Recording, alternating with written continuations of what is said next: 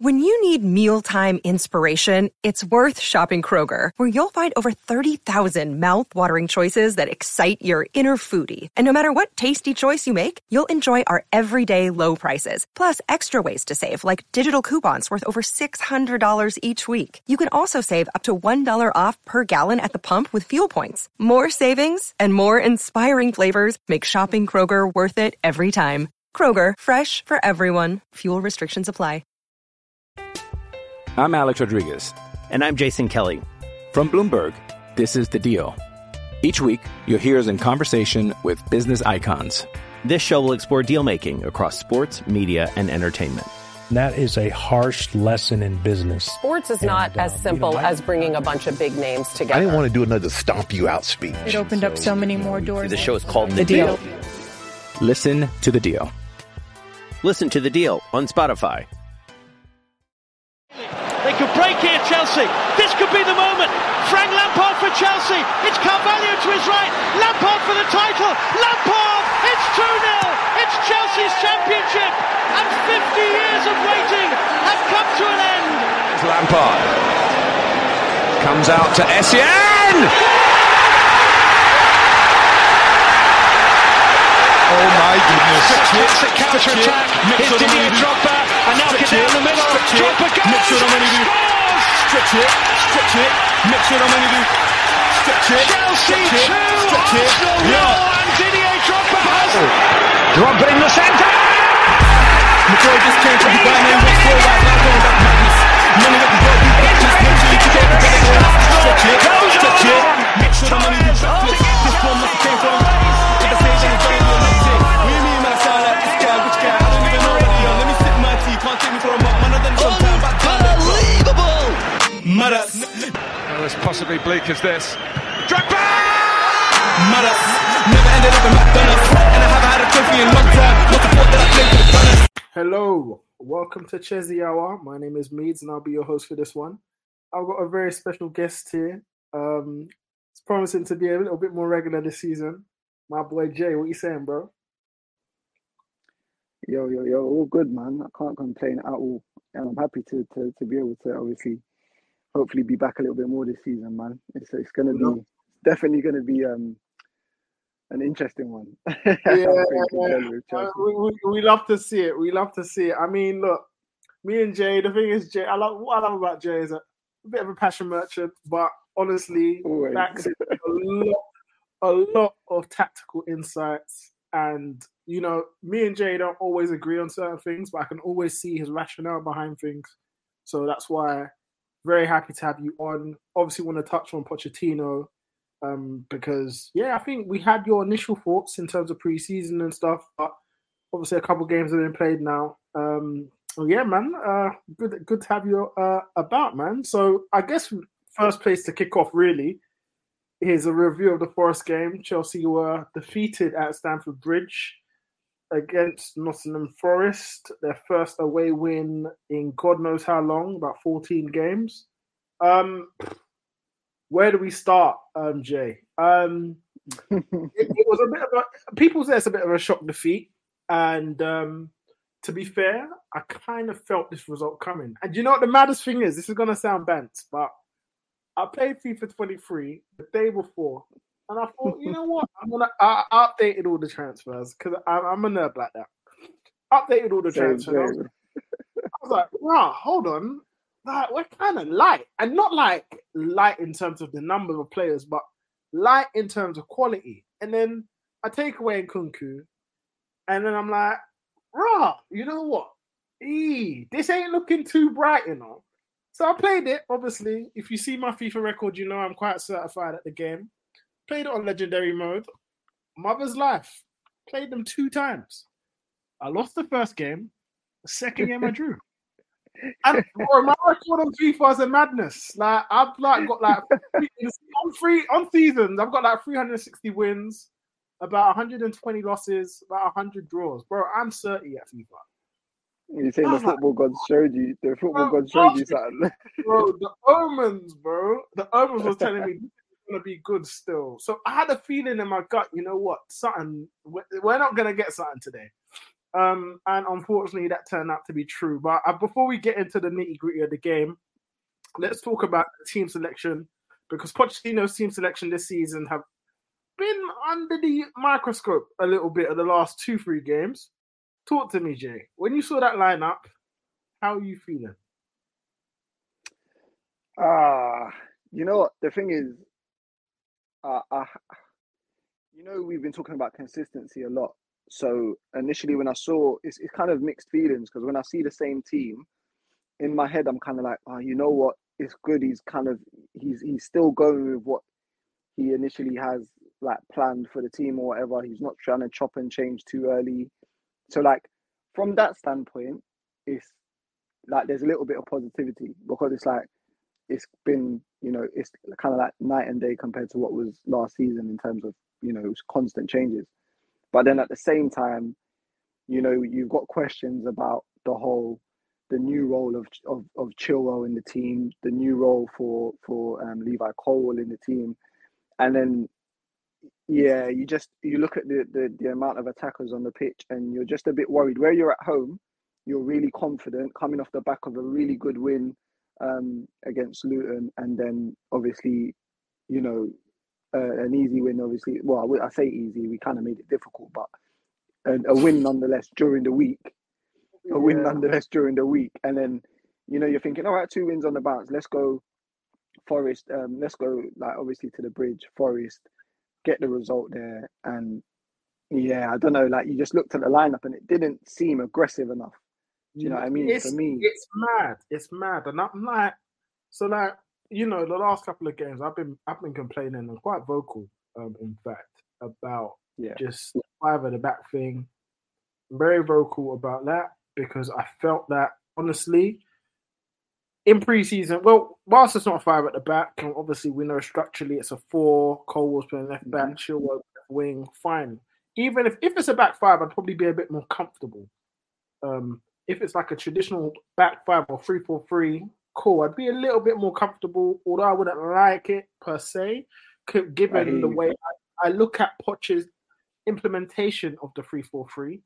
It's not as expansive as Thomas Tuchel's, and it's not as dynamic as Antonio Conte's when he's not a pagan. So I'm like, I'm like, but that's not, and that's the thing. If it's a 3-4-3, and I know this is not Poch's style, fine, I'd accept it. But it's a 3-5-2, bro, and a 3-5-2, as we've seen under Antonio Conte, is a super defensive and significantly less potent attacking formation. And I feel like whilst we do enter the opponent's box with seeming quite decent regularity, it's not like I always look at like games in general and look at just tactical setups as, if the ball keeps dropping to the wrong people, then that's a poor setup. Do you get it? Yeah, I hear you. Remember Frank Lampard against Real Madrid, right? Where chances kept falling to N'Golo Kante and Conor Gallagher and Cucurella. And I'm like, and Aspi. And I'm like, wait.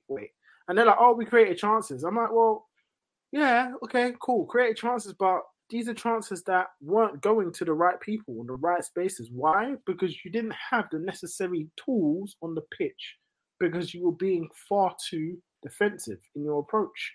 If you're playing if you're playing 5 midfielders, for example, you're going to get chances because it's a football game. So if chances fall to your 5 midfielders and they don't take them, you can't talk about, and they're not used to scoring goals either. You can't then say, we created those chances. Well, it's by design that, chances are going to fall, but it's by design that it's not falling to the right people. That's your fault. Your responsibility as a coach. You know what, as well, Reece, like, you make a good point, because like,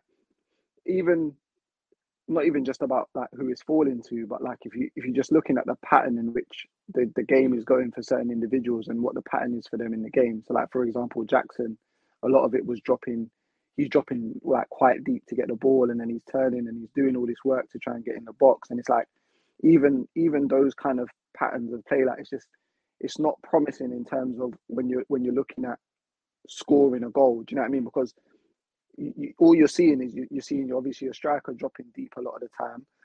I'm struggling to see where Chilwell's getting involved in the game, but he's meant to be this extra kind of attacker that we have, and it's like it's just non-existent. That whole right side was doing so much work. So much work going down that right hand side, and I just thought to myself, the more I saw it throughout the game, I just thought to myself, it's true. Like when you're talking about the ball, who it's dropping to, who it keeps dropping to, like what we keep, like the patterns in terms of the game, what keeps happening. It was a lot of it was it was the Sassy Gusto, and then who else? Like Raheem. Enzo would be getting on. Yeah, sorry, Raheem. A lot of Raheem and Gusto in the first half. A lot going down the right, and I'm thinking to myself, surely if we're gonna break this team down, we need this. I'm not mad at pressure going down the wings, but you need it coming from both sides, and you need it to be sustained pressure, because these guys have come here. They know what's coming. They're not surprised. Do you know what I mean? Like they're not surprised. They came to set their stall out. They came to like, you know what? It's gonna set our stall. We're gonna like play in transition, because you know what? Ultimately, that's all we need to do. Because if Chelsea don't break us down, we don't concede a goal. So we'll take the point, if anything. You get what I'm saying? So like every Prem team has the quality to do that as well in this team. Yeah, every Prem team has that quality. Yeah. It's easy work, and I'm just like, I look at Poch, and I'm just like, bro, like, how are you not seeing this? And this is why I complain often, and I don't mind, you know what I mean? I don't mind being a villain. I don't mind being the guy that's the complainer all the time, because you know me, I'm just gonna say what I want to say and say how I feel. Yeah. Because generally, it doesn't really matter. It's football. It's a game of opinions, right? And we're all passionate about it. We all care. But for me, if I see something I don't like, I'll say. If I see things that I think are of concern, I will say. So immediately at the lineup, let's go through the lineup. Actually, we've got obviously Sanchez goal, no problem. Malo Gusto at right wing back. Then you've got the Sassy, Thiago Silva, and Cole as the three, I guess. Chilwell. You got Enzo, Gallagher, and Caicedo in midfield. Then you've got Raheem and Jackson up top. Now, the way I'm reading that is a 3-5-2, right? But obviously, the way that Poch aligns it, the way that Thiago Silva confirmed it, is a 4-2-3-1. Cool. But Chilwell's out, like you rightfully pointed out, to be honest. Like, Chilwell is barely involved in play. And for me, Chelsea play with 10 men. Ultimately, it's just not right, bro. It's just not right, bro. It's really bad. Not right. Chelsea play essentially with 10 men, and I don't want to get onto Chilwell because partly it's not his fault. You know, he is what he is. Yeah, I think if you analyze Chilwell's game and the way he's always been, this is him. This is how he is. He's really loose with his touch, loose with his passing. You know, he's pretty decent in the air defensively. 1v1 he can get beat, but you know he's an okay-ish defender. Wouldn't say horrible, wouldn't say amazing, but okay-ish, decent. Going forward, I think he's really good at arriving in areas to a first-time cross, but he's not good at getting to the byline at all. He's not a good dribbler, not a good carrier. So you're already like in very shaky ground with him playing on that left-hand side for one. But the fact that he's actually not involved in build-up at all is scandalous. And I think if you look at his passer percentage in the last game, 44%, in a game where Chelsea had 77% possession, 44% of his passes completed. I think that is absolutely insane. Insane. The passing accuracy average of Chelsea that day was 88%. Chilwell brought that passing percentage all the way down. And that's not to say... Now, structurally, I think Chelsea have an issue. That's with Ben Chilwell for one. I think the Enzo role as well for me is a little bit of a conundrum because Conor Gallagher, as well as he's done this season, start of the season, I think it's been pretty decent. I think we're trying to almost like inflate Enzo's ego a bit because I think Enzo is great, great centre midfielder, but he wants to play further forward. Cool, but you can do that in a pivot. He doesn't need to be in that number 10 space, for example. He doesn't actually have to be. I think he should be able to have the license and wherewithal when to move and when not to. I think that's where you get the best version of Enzo. Like against Liverpool, for example, he was awesome. Against West Ham, he was good in the first half, especially. Against Luton, again, awesome, where he was arriving. He was able to drop deep, come forward, drop deep, come forward. That's where you get an influential Enzo. Do you know what's mad about the whole Enzo thing as well? And it kind of makes me happy because it's about a player who a lot of people had a lot of stuff to say about him because he was so young and he wasn't proven and he hadn't played for Villa and all this nonsense. He's been very crucial in a lot of stuff we've been doing. Yeah, he's been very influential in a lot of the stuff we've been doing very well in the start of the season. I think if you look at Liverpool and you look at why Enzo was able to play so well again, a lot of the time, if you watch Carney throughout the game, what he does is he's such an intelligent player, bro, because he can do it up there in the final third, yeah. But when he sees that the midfielder struggling to get on the ball, he has no issue dropping in deep and being an extra option for the midfielders. Do you want to know why? Yeah. He's a midfielder. And the thing is... exactly. I'm Alex Rodriguez. And I'm Jason Kelly. From Bloomberg, this is The Deal. Each week, you'll hear us in conversation with business icons. This show will explore deal-making across sports, media, and entertainment. That is a harsh lesson in business. Sports is not as simple as bringing a bunch of big names together. I didn't want to do another stomp you out speech. It opened up so many more doors. The show is called The Deal. Listen to The Deal. Listen to The Deal on Spotify. Chooks is such a good player, and I think if we're not careful, we could really harm his development. But Carney is such a good player. He's such a good player. He reminds me of a slightly inferior young Ruben. I think he's got that kind of structure, the stature, technical quality. I think he's a little bit more looser with the ball. Effortless. He's effortless with it sometimes. He can glide, but I think he's a little bit more loose with the ball, but at the same time, he uses it really well. I think he's a little bit more adventurous with his passing than Ruben.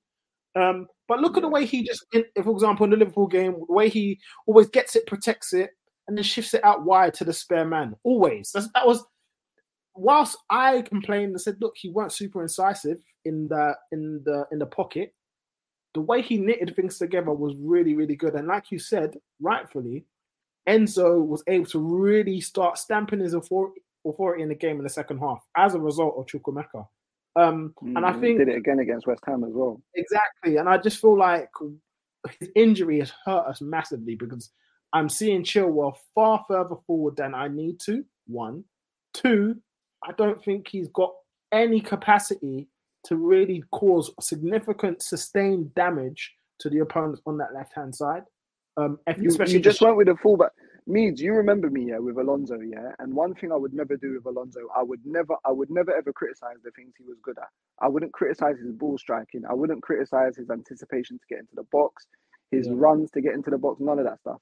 But the one thing I would always say about when he would be one of our attackers or one of the guys that we're relying on to sustain pressure on teams is that the first thing is no fullback is scared of him. Yeah, no fullback is scared of him in terms of 1v1, those 1v1 battles. Nobody's afraid of him like that. And the second thing is they also know at some point he's going to be out of position, so they can target that side of the pitch because they know if they're going to get any kind of joy, they're going to get it down that side. And lo and behold, the same thing now. And this is me. I'll be honest, because I'm not going to do what I did for Alonso and now all of a sudden just ignore it because it's Chilwell and I think Chilwell is a slightly better baller than Alonso. I'm not going to do that. What I'm going to do is I'm literally going to say that it's now it looks like it's becoming the same thing. I'm not getting enough out of the guy that's playing there furthest forward. I'm not getting enough. I don't even have the satisfaction of like thinking that I'm going to get a cheeky winner here or there, which is what Alonso used to give you. He'd give you a goal here and there. Do you know what I mean? He really would if he was up there long enough. But with Chilwell, even that looks a bit of a myth at the moment, like with him. And that is my biggest worry. If Chilwell was up there and he was actually looking dangerous in and around the box, it might be a different thing because then you don't know exactly what the instructions are from the manager. So maybe you just give it a little bit of time to breathe, whatever. But for me right now, I just don't see how it's benefiting us. at the moment, and that's all I'm struggling with. And it's the same in midfield. What you're talking about with Enzo, I do get the idea of Enzo, and I'm one of the ones that back the whole idea of him getting further forward, because I don't think you should limit a player like Enzo with that kind of quality. I just don't think you could. Like, he's got it all. He can do a through ball. He can shoot. You know, that he can do all of the, like, anything you want him to do on the ball, I think Enzo can do. So I wouldn't limit him to where he needs to play on the pitch in midfield. But what I will say is that I do agree with the whole, like, you got to do it at the right time as well. And maybe we're forcing it a little bit with Gallagher, like one of the only options in midfield at the moment. Not the only option, but the more experienced option, because we're not going to play Leslie in like Premier League games at the moment. I don't think so anyway. Like, so you've got Gallagher, you've got Caicedo now, but he's not fully up to it at the moment in terms of fitness and all of that. So I do agree with you. It is a conundrum at the moment, mainly due to a lot of, like, there's a couple injuries, and also, you know, you've got guys like Lavia that still need to come in where it might work a little bit better. But it is we've got a couple of issues in the team at the moment that we need to iron out ASAP. Yeah, structurally, man, I just think structurally we're a bit of a mess. But yeah, the Chilwell one is very, very strange. How do you feel about Cole? I want to get onto Cole shortly. I just want to just finalize on that. So even now, like, Chilwell on international duty is confirmed that he has been playing at left wing. Although I do think his role is quite reminiscent of a somewhat, I guess, of a Alonso role in a Conte 3-4-3. So he's more like left midfield rather than left wing or you know, left wing back. But I think even Alonso had more automation in his game. That's just generally because of the Conte structure and system, the style of play. There was all more automation. There's more flow. Alonso knew when to pass it, knew how to pass it, etc. Whereas Ben Chilwell is just a bit of an all-round mess, even in automated structures, basically. My biggest issue with this hybrid 3-4-3 or 3-4-2 or 3-5-2 or 4-2-3-1, basically. Bare numbers. Brother, is like Cole, yeah? So here's the thing for Cole, yeah. Cole's obviously enjoying this football. He's enjoying playing at Chelsea. It's the thing that he'd wanted to do for his whole life. My issue is Cole in wider spaces could be a little bit susceptible. Now, he played there pretty decently for me, for Brighton. It was really good there, actually. But I feel like when you've got a lack of defensive support, considering Chilwell was playing at left wing, he's quite far too high on the pitch. At Brighton, he had Estepinian who can get back. Much better recovery. Yeah, Chilwell playing at left wing, he isn't going to get back quick enough. For the goal, for example, look at how Cole had to get back for Elanga's goal. You know what I'm saying? Chilwell's nowhere to be seen. Did you get it? Nowhere to be seen. And that's because he's so high up in this left wing position, left midfield position. So it is susceptible, you know, to be countered. But I think Coble's done generally pretty good. I think his passing has been fantastic. The angles that he finds on his passes, again, amazing. We talked about Cole for a very, very long time. We said people ain't going to be ready for this player.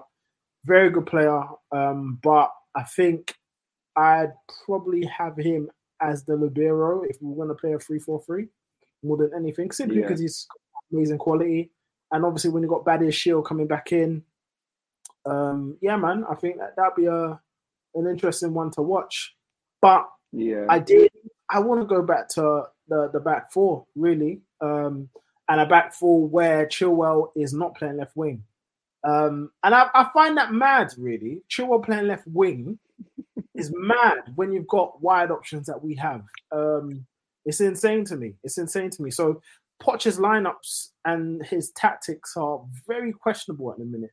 But I want to talk about his subs. They're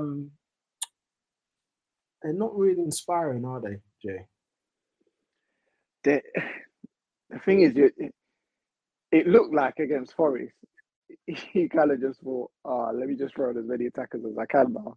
Like that's what it looked like, isn't it? Like, I don't know if I'm bugging, but brother. Like that. He dashed I on was Palmer. I think so rattling. I saw him take off Gusto and Caicedo, bro, for Mudryk and Madueke, I believe it was. I lost my head. I was thinking, right, yeah, bring on Madueke, bring on Mudryk, but you don't take off Gusto and Caicedo, and you leave a midfield of Gallagher come off as well, by the way. So I would have thought you would have just taken off the fullbacks. Do you know what I mean? Yeah, Like just take off the fullbacks and just. I was thinking, what's going on? Like, okay, cool. You make these subs. What is your attacking strategy to break this team down? What is the attacking strategy? Because if your attacking strategy is to bring Mudryk on, for me, Mudryk is someone that knows how to thread an eye of a pass. You know what I mean? He's got a good eye for a pass and it could thread a needle. But in that sort of type of game, it's not going to work really because there's no space in behind. There's no space to thread that pass. So you need to be super cute in your game. And Mudryk, who is, you know, we'll talk on Mudryk a little bit later on, but Mudryk is not in the most sharpest, I guess, frame of mind generally at the moment. So you throwing him on, especially after he's been injured as well, throwing him on in an environment like that is just a bit strange, to be honest. Same with Madueke. But, you know what I mean? I think the subs are very, very strange. You take off Caicedo, I just, for the life, man. What for me, you know what was the most frustrating? But what was on midfield after that? I can't even remember. Like, it just, I think we ended up with just. Was Enzo still on? I think it was just Enzo. You just had Enzo midfield. What was going on? Yeah, I think it was just him. Yeah. Scary out, bro. Scary. I couldn't believe what I was seeing. Do you know what for me as well? He took off Gusto, Gallagher, Caicedo, and Ben Chilwell. He brought on Mudryk, Cole Palmer, Maatsen, and Madueke. Where's your midfield? Bro. Like I said, bro, he dashed on all the attackers, bro. That's literally what he did. I saw Thiago Silva at right back. I lost my head. It was insane. So I'm just like, bro, come on. Like, do you know what the frustrating thing for me was? Yeah, me as well. Like when we put on the attackers, yeah, I was thinking, all right, cool. You know what? Cool, we're going for it. Obviously, we're 1-0 down. Whatever. We want to at least try and rescue a draw in it. But when I was watching it as well, the most frustrating thing for me was that we were starting to obviously apply pressure. We were getting into like some good positions here and there. We eventually carve out the chance that obviously we all know Jackson should have put away, and then on another day probably does. But like, watching it was in my head. All I was thinking was we could have done this in the first half with more composure, less panic in the game in terms of like rushing things. We could have been doing it at a stage where Nottingham Forest were still trying to get something out of the game. So gaps might have been appearing a little bit more than what they were towards the end of the game. Like all these things were going through my head in terms of if we just start with a normal attack and start with just wingers on the wing, we could have probably gone to that, gone in half time, maybe 1-0 up. Do you know what I mean? Instead of 0-0 or whatever, and then they could have eventually they would have had to come out. But you can't start that defensive. You can't start that defensive and then change the game like how you did with the subs, with all those attackers, thinking that, you know, it's just going to get easier because you've got more attackers on the pitch now. Because the stage that you're doing it at is the worst stage. It's like when all of them, it's like West Ham when they got that second goal early in the second half. They just sat back, bro. You can put on all the attackers you want. It's not going to change anything. Do you know what I mean? Because the stage of the game is different. It's insane to me. And I was just really trying to understand what he was doing. And you know me, I try and give people a chance. I try and give managers a chance. I try and give everyone an opportunity to really show me what they're about. So I'm by no means Poch out or anything like that, but I'm just really questioning not only his approach to football, but questioning his capacity to impact a game with the substitutions, because each game, I think the subs have made us worse or had no real impact at all.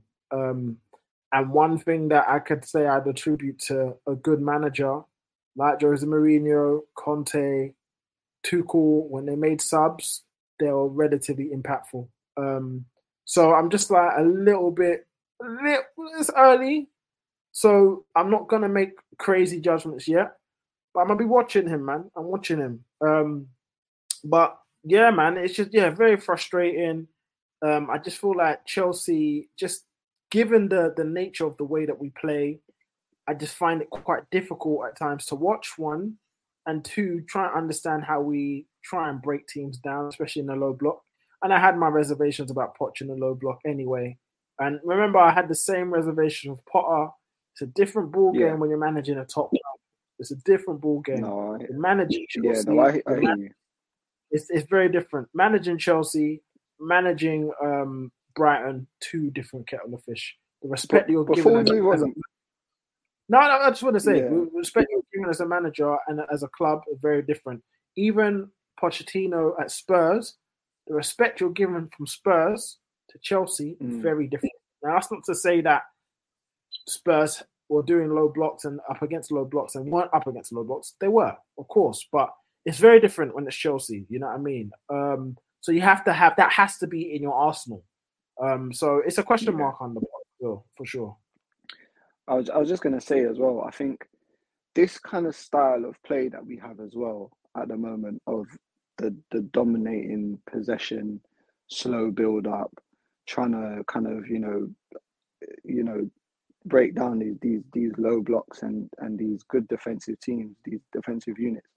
I just feel like Chelsea, we do need to get into the habit of letting the game open up a bit at times. Because sometimes I just feel like I've watched so many of these games now where we've got so much possession, but the level of player, me personally, I just feel like the level of player that you need sometimes in a team that's going to play like that, there's a lot of top quality that you need to be able to beat a lot of teams if you're going to go into games like that with slow build up, letting the team know from early that you're going to defend, we're going to hold the ball. Like, City do it for a reason. City can do it because they've got a lot of guys that will either take the opportunity that they get very early on in terms of like killers in front of goal, or they've got a lot of guys that can play those passes consistently as well and consistently sustain pressure. I'm not saying that Chelsea will never be able to do it. I'm just saying we might have guys that are growing into those roles at the moment. And if you're going to be playing like that a lot now, I can see a lot of games going like that. Do you see what I'm saying? So I don't know. It might be a thing where in some games we just need to kind of go punch for punch, let the game open up a bit because we got the wingers to do it. Do you get what I'm saying? You've got players like Jackson, Sterling, Madueke, Mudryk. You need to get those guys in positions where they've got a little bit of space to run into, or they can get their fullback 1v1 and really go at them. Because I just feel like the way we play now, it doesn't really give those kind of players opportunities to affect games the same way. Yeah. Agreed. I mean? And I thought that, funnily enough, that's why we looked so impressive against Liverpool. We looked impressive against Liverpool because Liverpool weren't doing low block. Liverpool did allow us to have space to operate, and that's why Jackson looked sensational. We looked dangerous in pretty much every attack after the 20th minute, because Liverpool weren't respecting us. You know what I'm saying? So I fully agree. I think tactically the way we're set up, we're doing halfway housing in so many areas. We're exerting far too much, not possession play. I think we're exerting far too much in terms of holding the ball and doing slow, passive passing. There's no real urgency in our play to maneuver people around, which is crazy because it's a far cry from pre-season.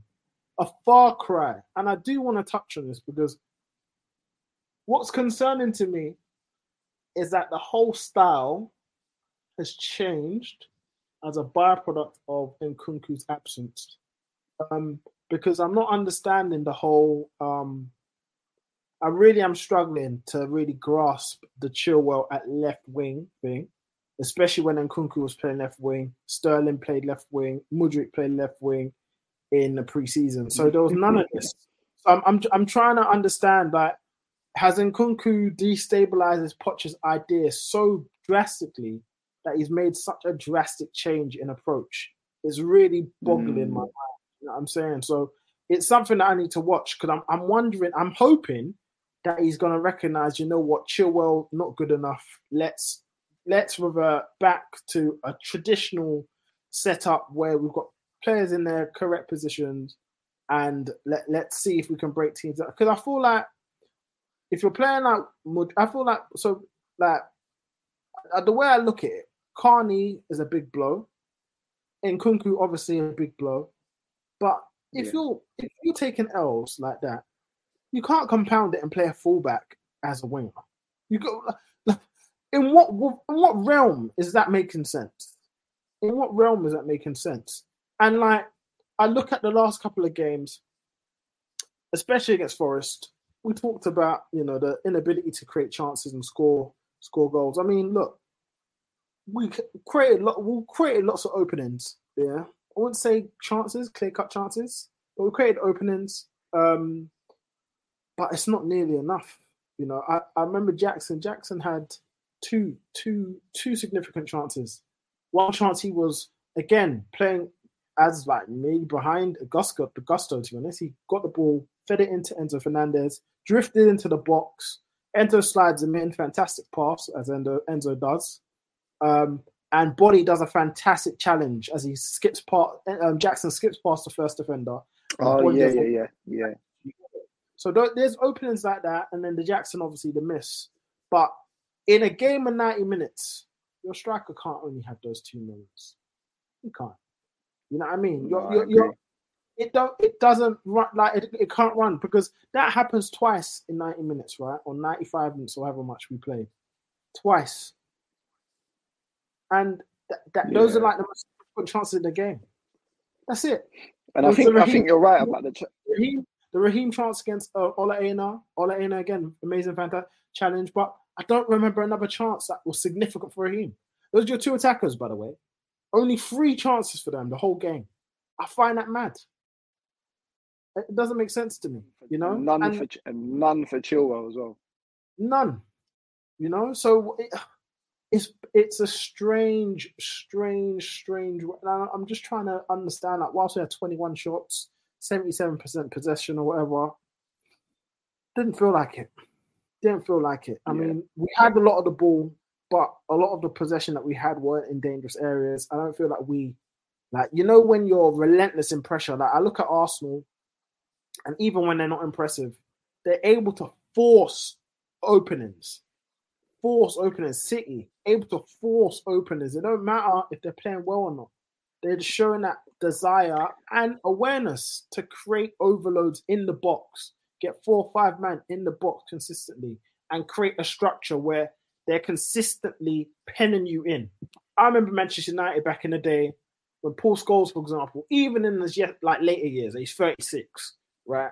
And United are chasing a goal. And then they bring on Scholesy. And Scholes comes on, and it's wave after wave. It's like the ball's a magnet to him. Yeah, they've got Evra. They've got Evra at left back. They've got either Brown or Neville. I think at this point Neville's like finished and dusted. They've got him at right back, and then the ball's like a magnet. Just keeps shifting to Scholes every single time. Anderson gets it, recycles at Scholes, wave after wave after wave. What happens? United always start cracking late goals all the time because there's a structure in place relentlessly, and it's not the way I look at those teams. United of old, Arsenal pretty much now, City now, less so Liverpool, but the way that them man are able to kind of keep exerting pressure and recycle the ball without panicking. It's not like don't get me wrong. There's a way to throw a kitchen sink. The way that Poch did it is unacceptable. It's unacceptable because that's not throwing a kitchen sink. That's not throwing a kitchen. You're fitting in a new kitchen. You're installing a new kitchen. You get it? That's all you're doing. It was great. It was crazy. You're not picking up the kitchen. Well, you know what I'm saying? You're not picking up the kitchen sink and dashing it. You're just fitting out a new kitchen. Say, all right, that's you lot. You man could cook something. It's crazy.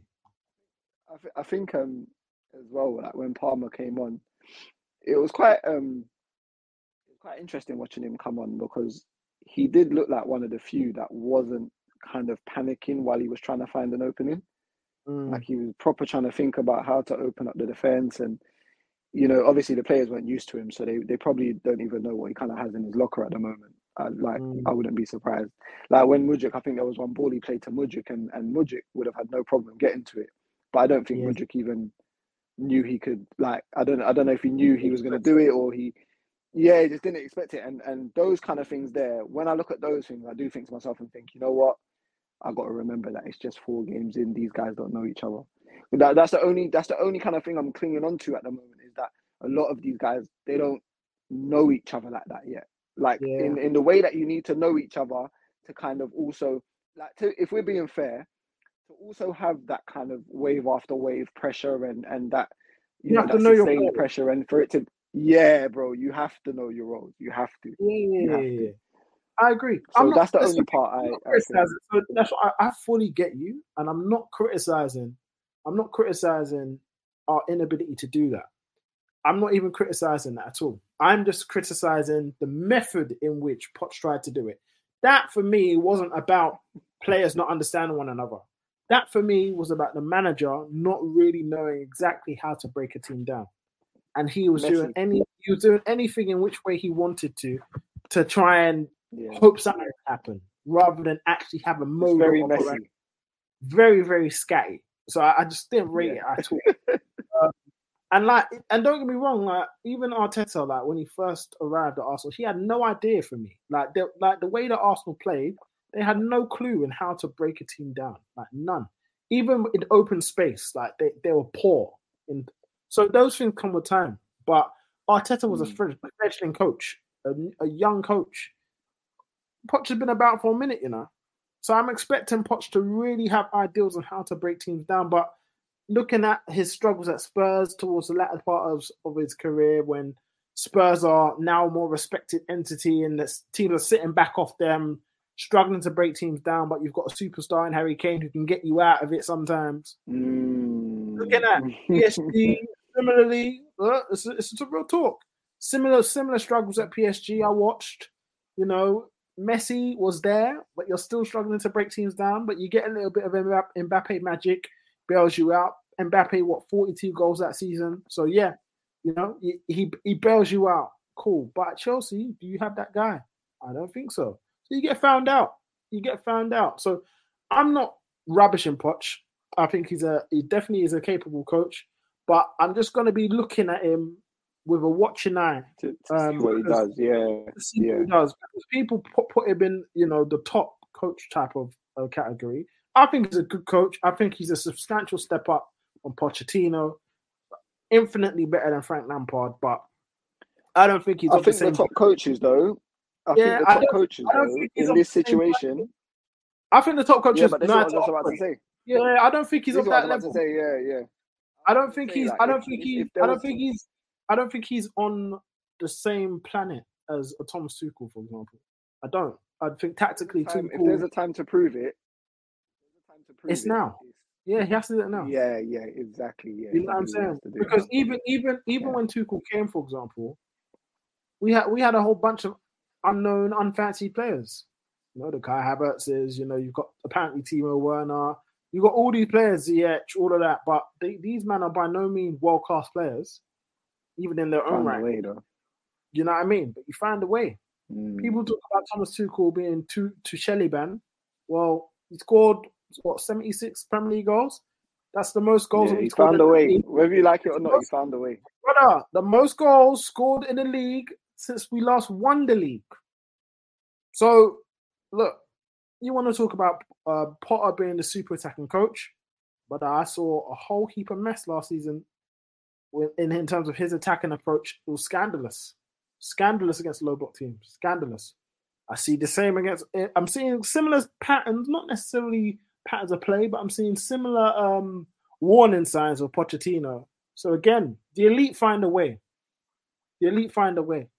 I think even Arteta, for example, I don't class Arteta as an elite manager, but I see his approach and respect his approach to breaking teams down. I have respect his approach to breaking teams down. For me to be elite, and we've got the tools. We've got the tools. Yeah. I think we've got the tools. Like, I'm not going to do this thing. I know. We've got the weapon. Yeah, man.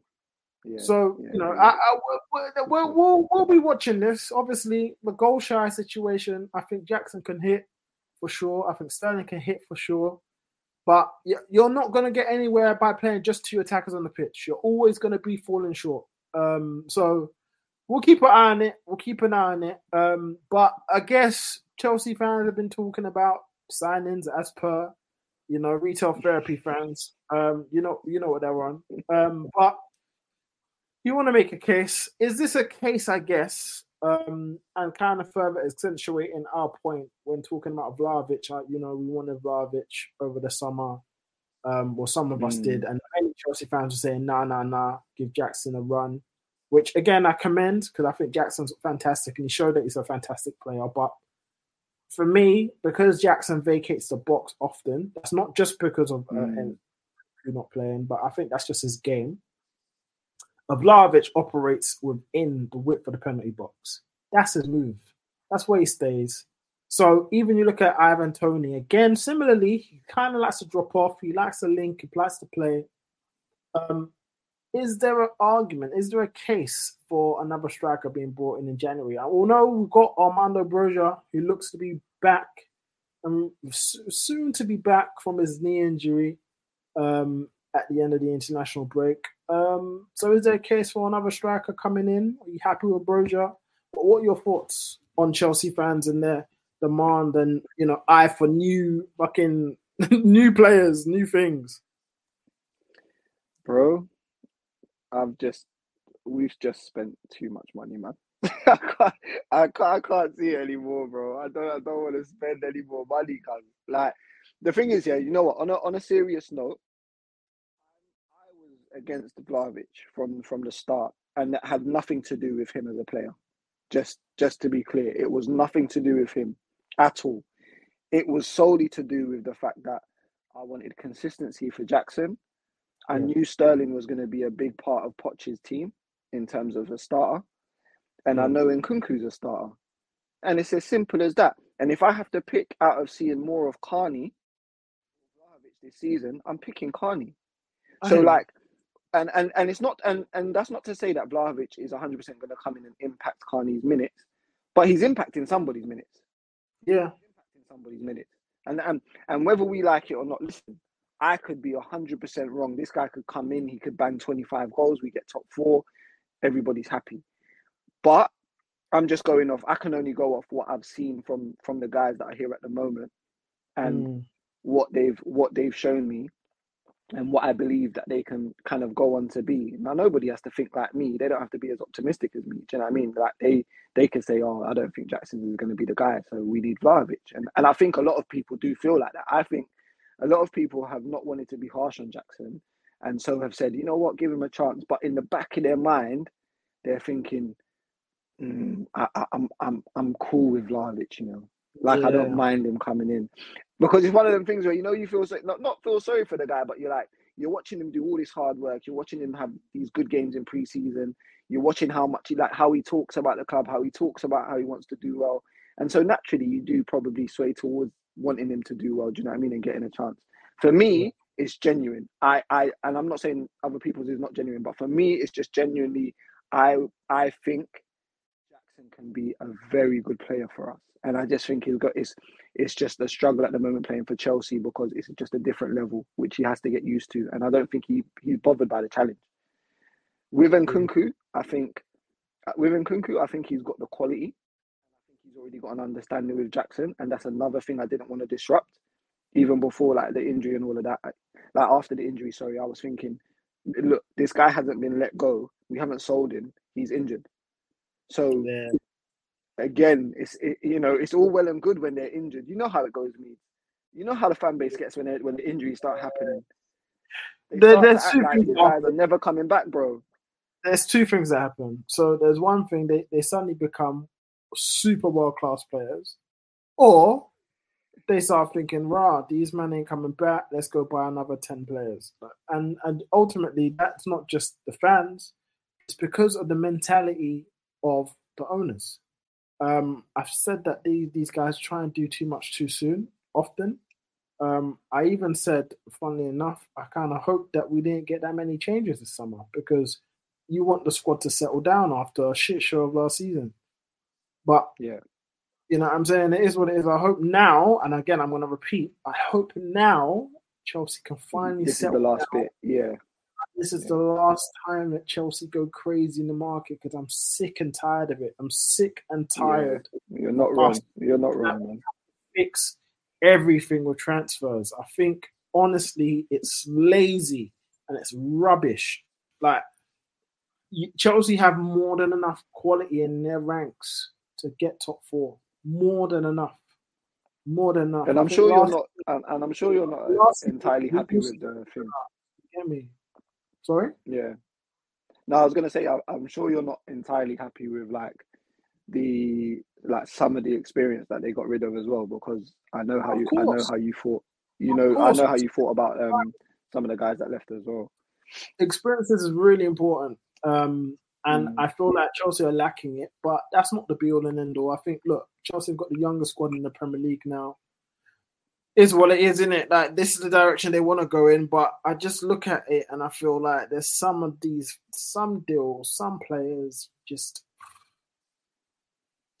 you just have to keep. But it is what it is. We leave it as that. You know what I'm saying? We leave it as that. I just feel like the whole idea that you have to buy your way through, it's a nonsense to me. I think squad unity, squad synergy, and I talk about this word synergy all the time. It's so important in football. It's so important in football. Having relationships, understanding of what your teammates are on about. You need to have that in football to win games. And I feel like things are so chop and changing at Chelsea. It's scary. It's scary that, and it's so unsurprising that we're going through a mad time ultimately. Because again, if you've got no consistency, how are you going to build relationships? If you've got no relationships, how are you going to win games? By individual brilliance. You know, it took a Raheem Sterling bit of magic to open up the game against Luton. If that didn't happen, more of the same, I feel. More of the same, I feel. Carney against West Ham as well. Same kind of thing. I mean? Like, kind of out of nowhere. Yeah. But it's just a mess. But we move.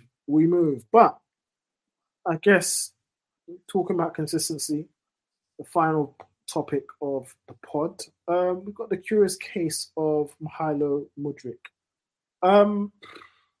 Boy, where do we begin?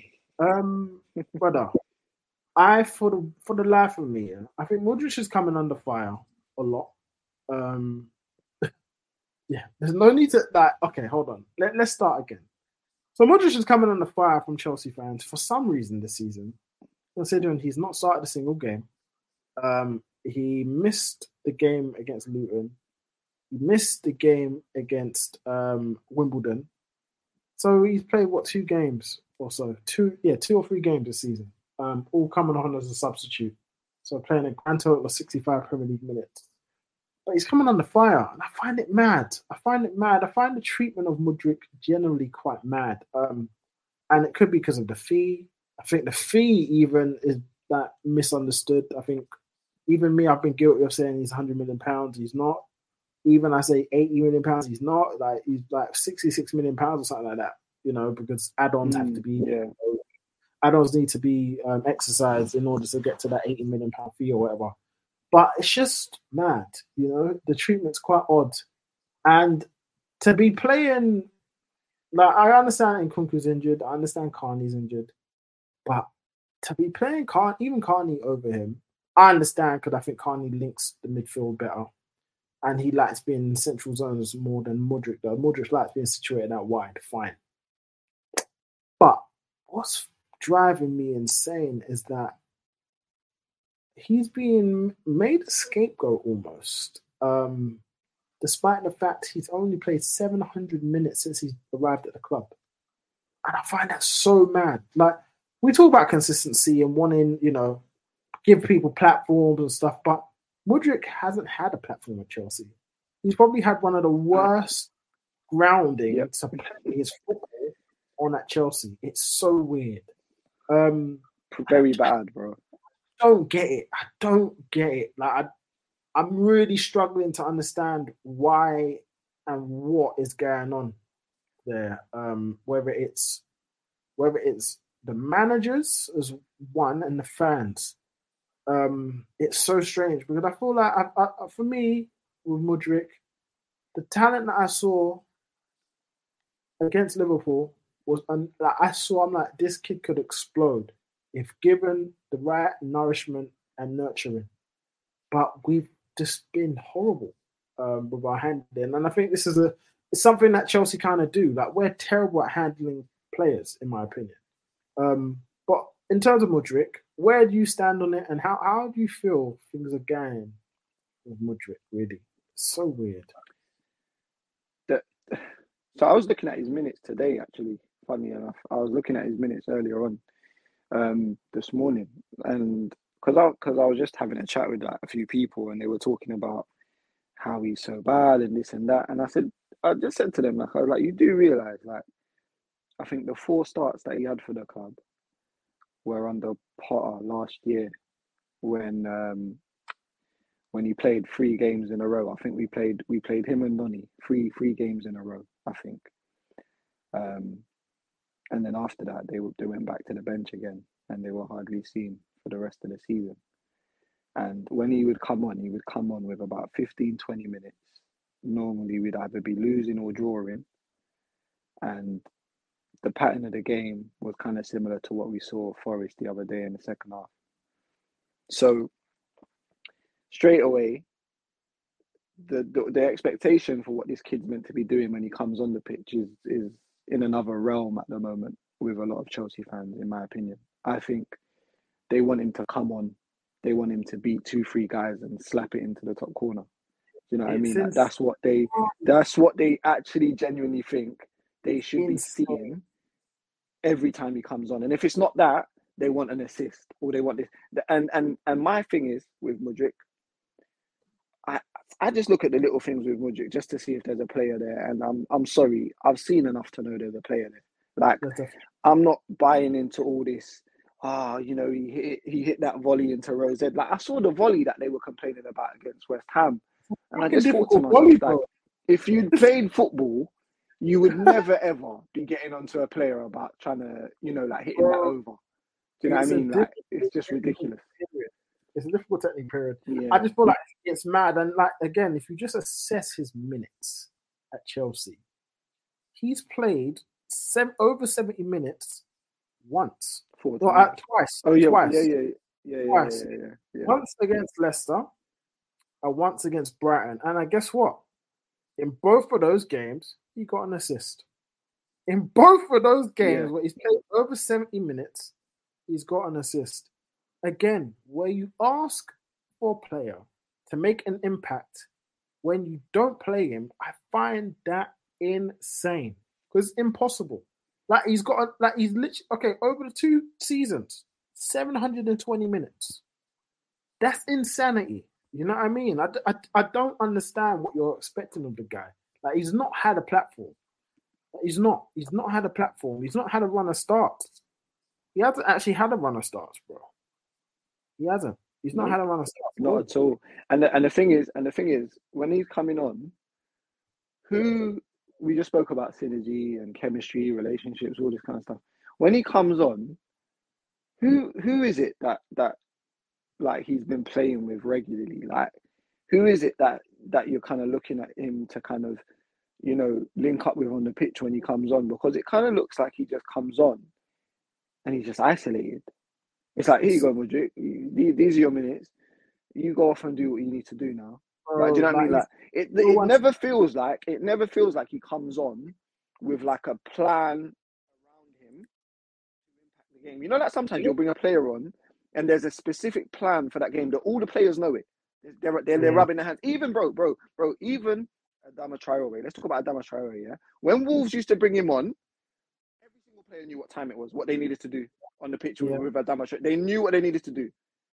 Yeah, whether it be straightforward or complicated, they knew what the plan was because there was a consistency of you know what, he comes on, this is what we do when he comes on. We feed him into the channel. We do this, we do that. We just make sure that he gets into the game. But when Mudryk comes on for Chelsea, it never seems like that at all for me. Do you know what I mean? So it just feels like we leave him out there to dry, man. It's maddening. And again, maybe he's not doing enough in training. Maybe. I can't imagine it. But maybe he's not doing enough training. Really? Yeah, that's what I'm saying. Like Mudryk. You know what I'm saying? I'm like, really? Like, I don't think so, because it seems like his work ethic is insane. So I'm just like, really? What about tactically though means? That's the thing. So tactically, I think maybe there might be a case where him inside the pocket may be a situation where he's like, maybe he's not the guy. Fine. If that's the case, cool. I'm right. Fine, if that's the case. If it's a tactical thing, cool. But for the life of me, a player with that much pace and quality, I feel, you have to find the space for him. Given the amount of money you spent on wait one second. Give me the amount of money you spent on him, yeah? Like it's